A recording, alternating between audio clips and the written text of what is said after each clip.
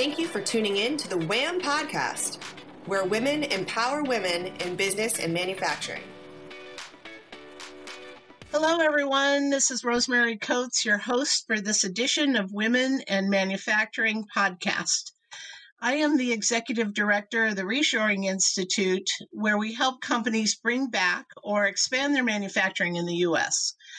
I also run a global supply chain consulting firm called Blue Silk Consulting, where we help clients with global supply chain projects and where I also do legal expert witness work.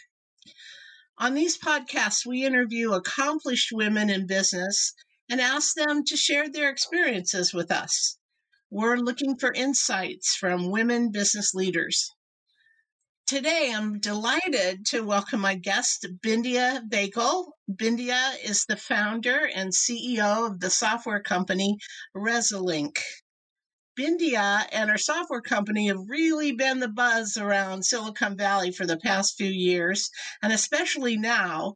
And that's because of her very clear vision and the software that she architected addressing risk in global supply chains.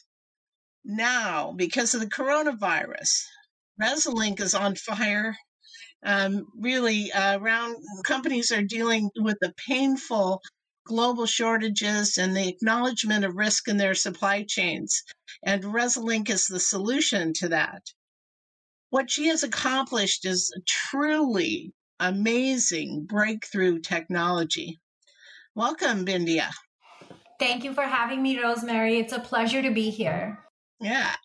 Can you please tell us a little bit about your background and how you came to be involved in supply chain risk? Yeah, absolutely. I'd be happy to.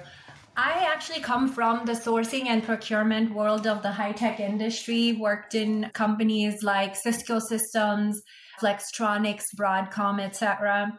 Went to MIT, got my master's in supply chain. So I'm very much a supply chain nerd, as you can imagine.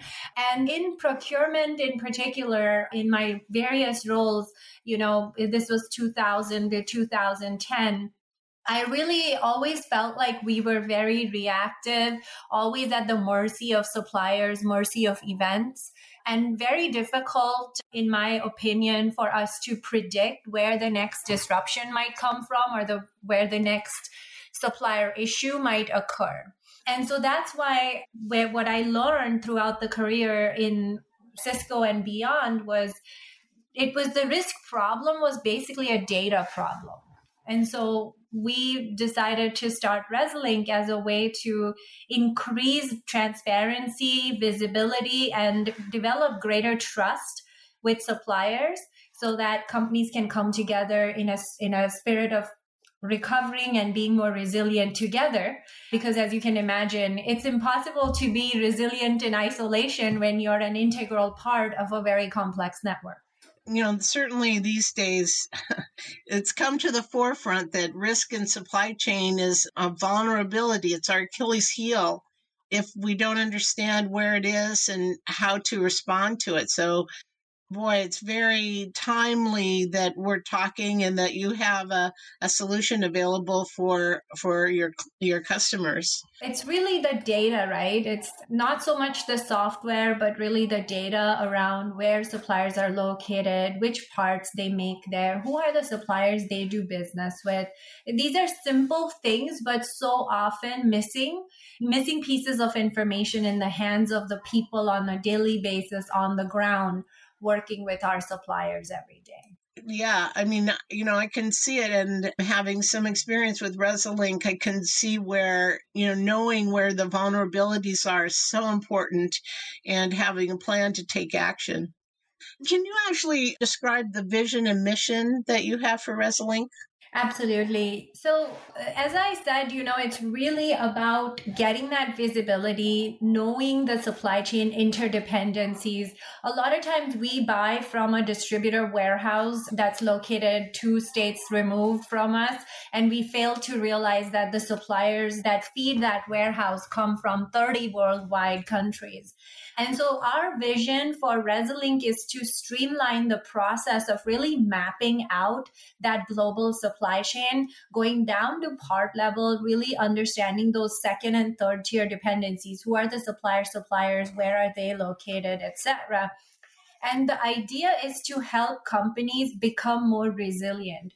We are the resiliency arm. Think of us as the first line of defense for our very large, complex supply chain clients, where they have hundreds of thousands of parts coming from multiple countries and thousands of suppliers and sites globally. It's very difficult to use humans and manual processes and traditional tools to really keep track of this incredibly convoluted network.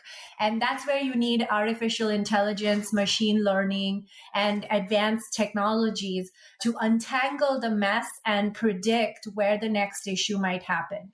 Our goal is to make that affordable, possible, and accelerate the achievement of that transparency. You make a really good point. So, in my experience, a lot of procurement departments are buying from distributors or from, intermediaries of some kind or another, maybe a trading company in China or something like that, and don't have that tier 2 visibility regarding where the actual manufactured products are coming from in terms of a company and the risks that may be associated with it. And I think that, became very clear in the COVID-19 crisis, where hospitals in particular were buying from distributors and not understanding enough about the actual suppliers. So, that's an important shift, I think, in companies' thinking and strategies. Absolutely. I think, and we see this shift, over the last 2 or 3 months, many companies who had put off plans for getting that visibility issue fixed or thought, well, it's something I'll do later. I have so many fires that I am fighting right now, or had a program that was entirely focused on cost reduction. Those companies are all now rethinking that approach and really investing in and taking time to understand, working with suppliers, where those second or third tier dependencies are.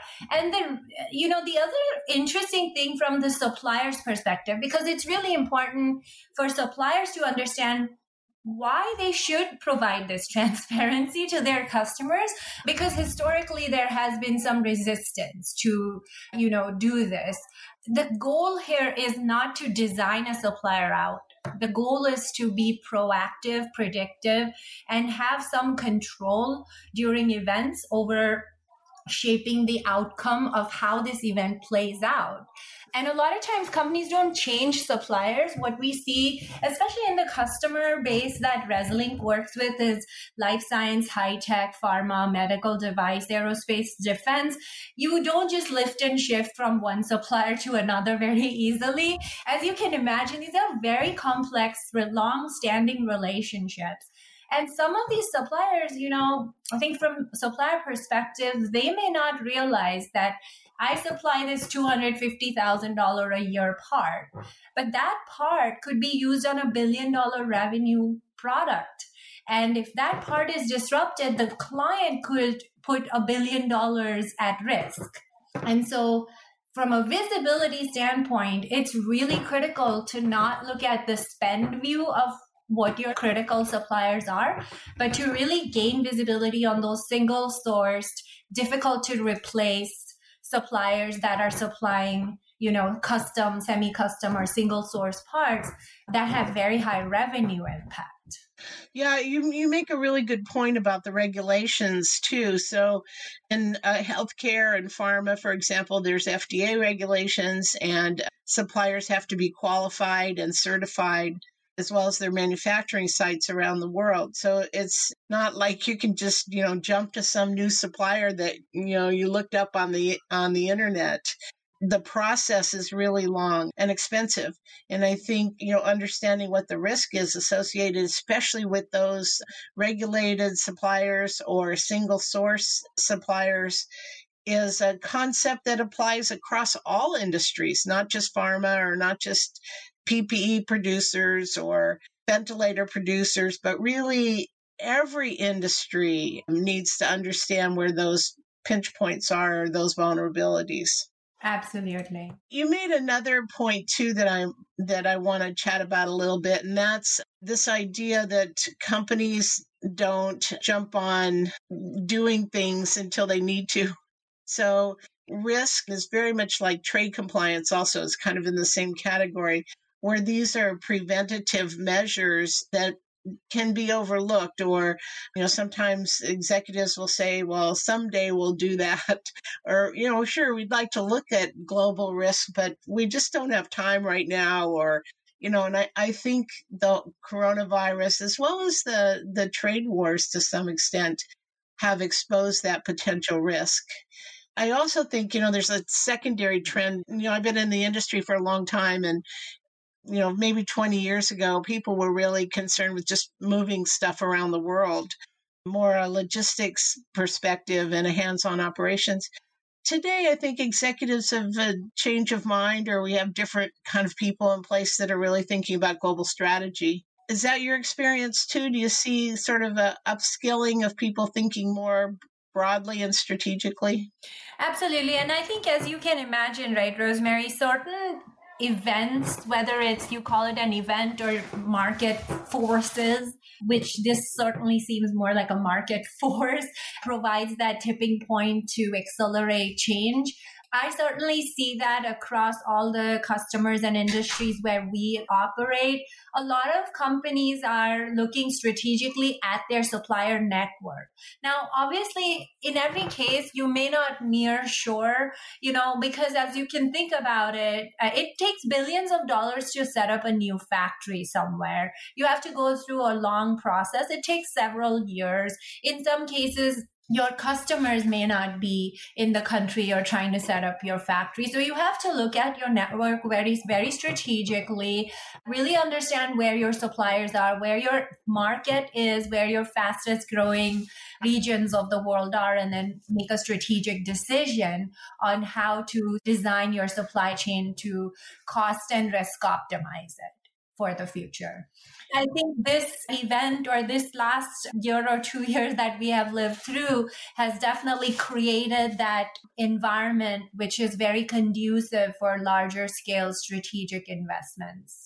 Yes, it was certainly a wake-up call for a lot of companies that were not thinking strategically. They were more, to me, supply chain is two sides. There's the execution side, and that's the day-to-day, procurement and planning for production and logistics, the day-to-day operations. But this whole strategic side to supply chain has really only developed over the last maybe 10, 15 years or so, where strategic thinking in supply chain has become a more of a senior executive role. And the vulnerabilities, it's funny you say too that looking not only at risk of suppliers, but regions. Can you talk a little bit more about the kind of risks that Resolink addresses, not just supplier risk, but political risk and weather and climate and all of that? Yeah, so just to give you a little bit of, it's actually, the world is actually very, very interesting everywhere, right? We have supply chains in over 165 countries, across the industries that we track. Every day there is something going on in all these parts of the world that touch your supply chain in some way. And it could be a factory fire that happened somewhere, a flood got reported in a region or town in Vietnam. It could be a hurricane here, or it could be lawsuits that were filed against a supplier that, again, because of them polluting or because of them were violating worker safety standards, which could all result in large scale fines, or, even in some cases, the regulators might come and shut down the site for polluting poisonous gases or what have you, and creating a human health issue in that town. And so we see these types of disruptions happening every day around the world. In fact, just to give you some numbers, if you just think about any one industry like high tech or automotive, there are 350 factory fires that touch these industries in a year. So you see now this factory fire does not get reported nicely in the English language. It could get reported in Japanese or Thai or what have you. So you need to be aware that something somewhere has happened that may affect a supplier's ability to support you in the next few days or weeks or the next few months. And without an alert or monitoring system that makes you aware, you get caught off guard when that disruption slowly trickles through the supply chain and it hits you 2 months, 3 months later as a supplier calls you and says, hey, my lead times have gone up, your PO, I can't deliver, I'm going to be 2 months late. And now you are reacting to this, but it's within your lead time window. It's too late.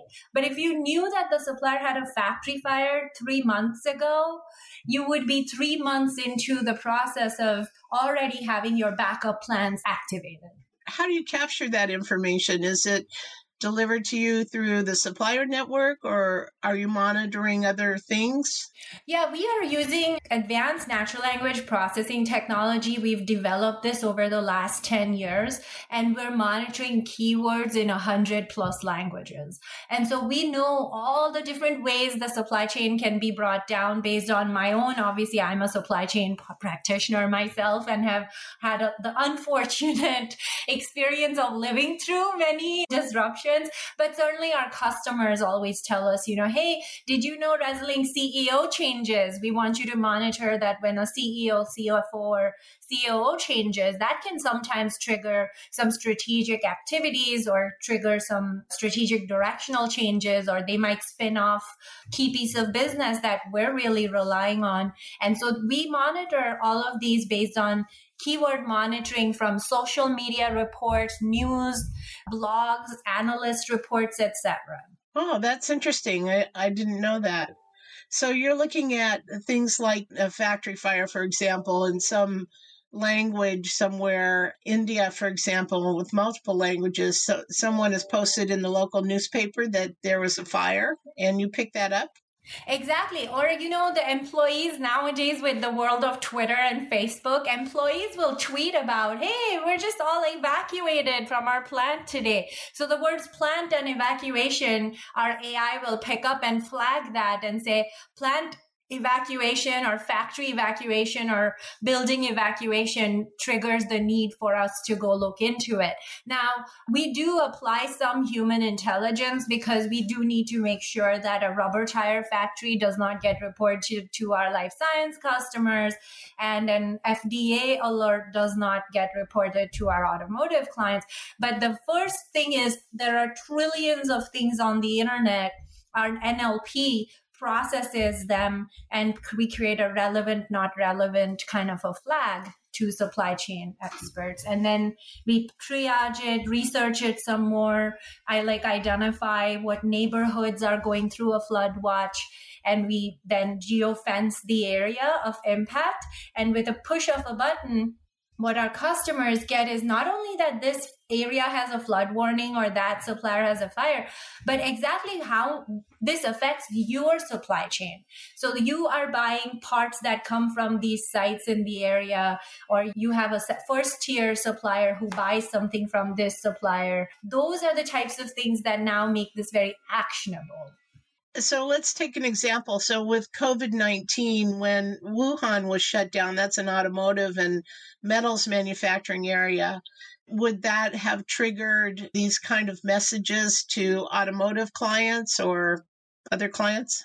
Absolutely. All customers, actually, because we saw, and I know that we focused on metals and all of that, but there were some other industries, not just within Wuhan, but the Hubei province, broadly speaking, that were affecting semiconductor and high-tech industries. They were factories that made inexpensive things like capacitors, resistors, packaging that went into life science companies. Some kinds of API source materials came from Wuhan and the Hubei area. But yes, absolutely. The first thing we did was our AI picked up from social media monitoring when the local government alerted hospitals in the area to watch out for pneumonia cases. That was on December 28th. So we picked this up and we notified our customers on January 4th that there was this unknown pneumonia in Wuhan. And then we created that virtual geo-fenced area around Wuhan and broadly around the Hubei province. And the customers of ResLink who had the mapping done, where we've been mapping and identifying part site and second and third tier, immediately within that virtual environment right on their mobile app, they were able to see which suppliers, what parts come from the area. Do some of my suppliers have an alternate site? How long would it take me to start moving my demand and getting shipped from the alternate site? Where is it located, etc.? And so this was all information they had on day one on January 4th. And many of them not only acted not for the Wuhan area, but for the Hubei province in general, 3 weeks before they shut the area down. Wow. Yeah. And then obviously, as the progression happened from Wuhan to other countries, we were kind of forced to notify customers about, hey, this was picked up in Japan now and South Korea now. And then in every case, we could geofence and identify which products, parts, suppliers, and sub-tiers were coming from the area. Wow, that's so interesting. Such a great way of getting advance notification when there's going to be problems. And with especially in the world of lean manufacturing where there isn't much inventory in the pipeline, that it's just a continuous movement in the pipeline, to get advance notification of that is just so valuable. That's just fantastic. I love it. Yeah, I'm glad you talked about lean, because if you go lean in your supply chain and you fail to have an alert and monitoring and mapping system, then what you've done is you stretch your supply chain across the ocean, you increase the supply chain time to resolve issues. You have now also taken out all of the buffer and protection, right?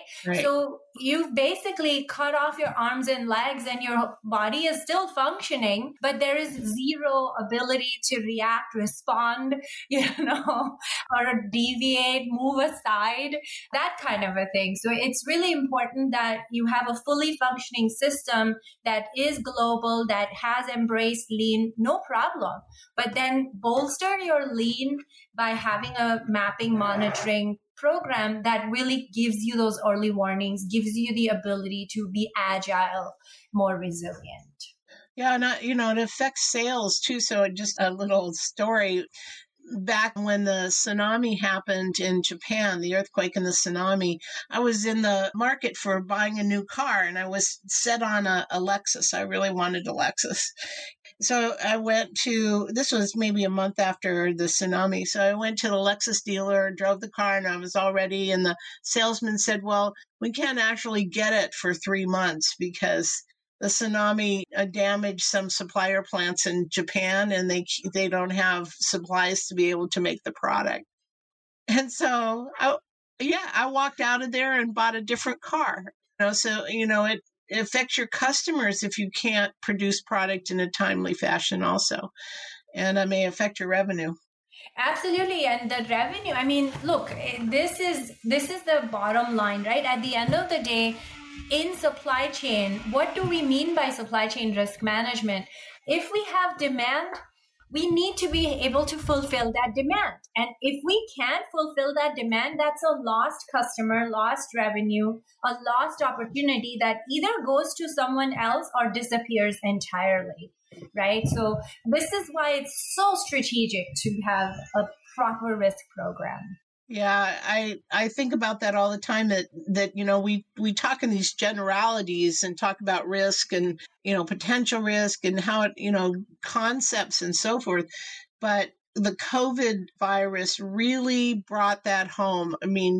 All of a sudden now risk is real. It's not just a concept, but, really is affecting the way you do business. Yeah, unfortunately, risk has always been real because, like I said, every year we're picking up 350 factory fires. A lot of M&A happens, and especially the last 3-4 years, we've seen about 200 M&A alerts, that happen within a company in the high tech or life science industry supply chain. And then business sales spin-off, force majeure, pricing going up, lead times getting extended, shortages, lawsuits. I mean, the world of risk is never a dull moment. Yeah, really. Really. And I would suspect that, this is not the last big pandemic or calamity that we're going to see, especially with respect to climate change. I would expect to see lots of climate issues, and with the world trade environment, we're going to see political risk. And oh man, it's just so timely that you've developed this solution and can address some of these ideas that are coming to the forefront. So, Bindia, one last question. What do you think are the most critical types of risks that companies should focus on right now? So, like I said, Rosemary, the risk is, the supply chain experiences risk in so many different ways. There could be a supplier issue, a sub-tier issue, a part issue. I think the key is to the way I characterize it is create a capability that transcends risk of any type, right? At the end of the day, risk management to me is a capability that has all of the data you need, the early warnings, the systems in place where you can get the actionable information and the tools to collaborate amongst yourself and with your suppliers so that you can trigger and respond and react and recover very, very quickly, irrespective of whether it's a pandemic or a cyber incident or a supplier incident or a fire or a hurricane or a flood or what have you.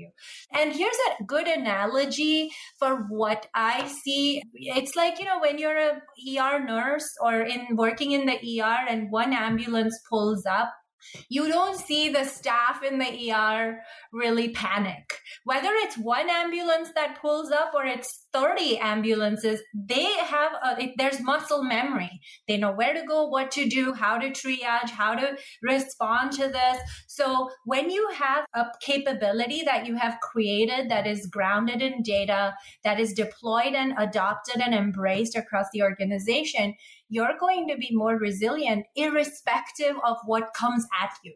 Oh, thank you so much for joining us today, Bindia. Can you please give us your contact information and your website information? Absolutely. So we are Resilink.com, RESILINC, Resilink.com, www.resilink.com.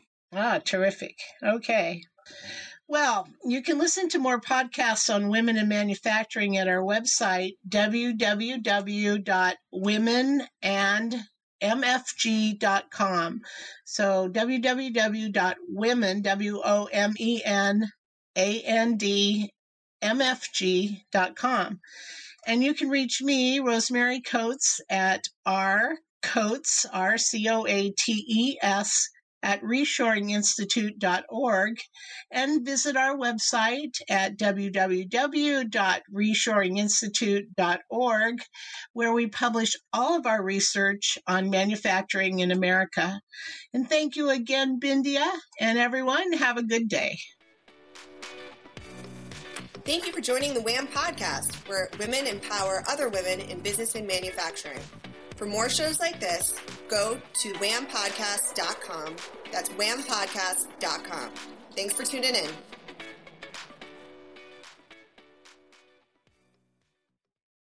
This podcast is a part of the C-Suite Radio Network. For more top business podcasts, visit c-suiteradio.com.